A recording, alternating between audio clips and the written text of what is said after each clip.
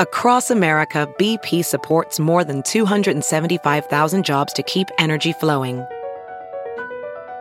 Jobs like updating turbines at one of our Indiana wind farms and producing more oil and gas with fewer operational emissions in the Gulf of Mexico. It's and, not or. See what doing both means for energy nationwide at bp.com/investing in America.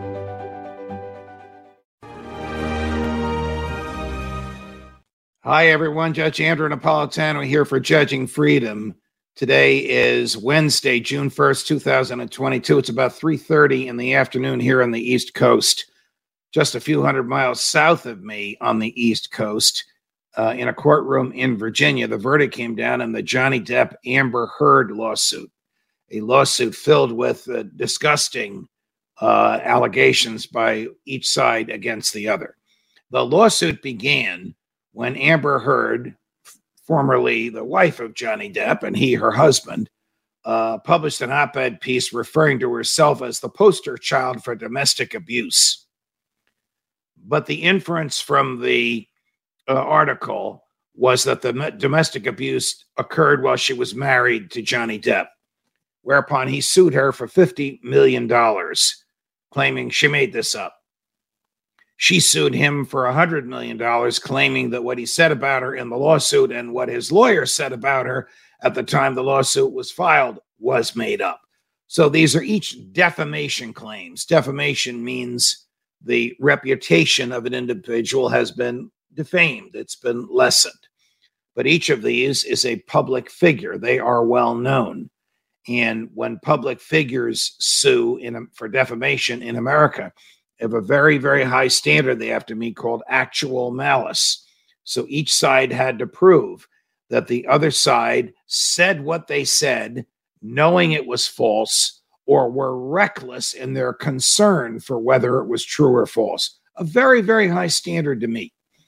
This is why public figures and public officials, like, say, former President Trump, who has sued a lot of people for defamation, rarely prevail, because it's almost impossible to show that the defendant, the defamer, the alleged defamer, said something he or she knew was untrue or was reckless in his or her concern for the truth. However, in this case, both sides proved defamation, but Johnny proved more.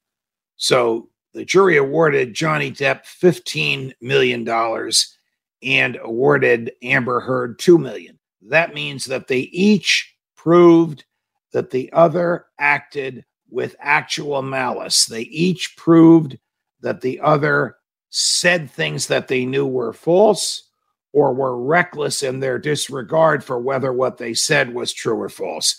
Obviously, they don't exchange checks. The verdict for Johnny Depp is reduced from $15 million down to $13 million, a simple deduction of 15 minus 2. Judges don't like these cases. These are just, if you'll pardon the phrase, pissing contests, grudge matches between rich celebrities who basically abused the system.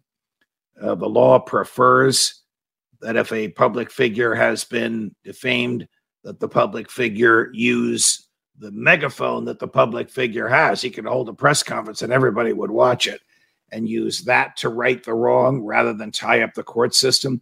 In this case, this courtroom and this courthouse were tied up for 6 weeks. The judge was very cheerful. I might not have been as cheerful.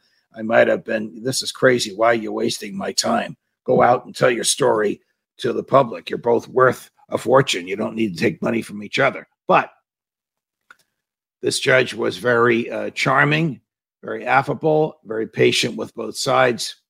Now the case is over. Judge Napolitano for Judging Freedom.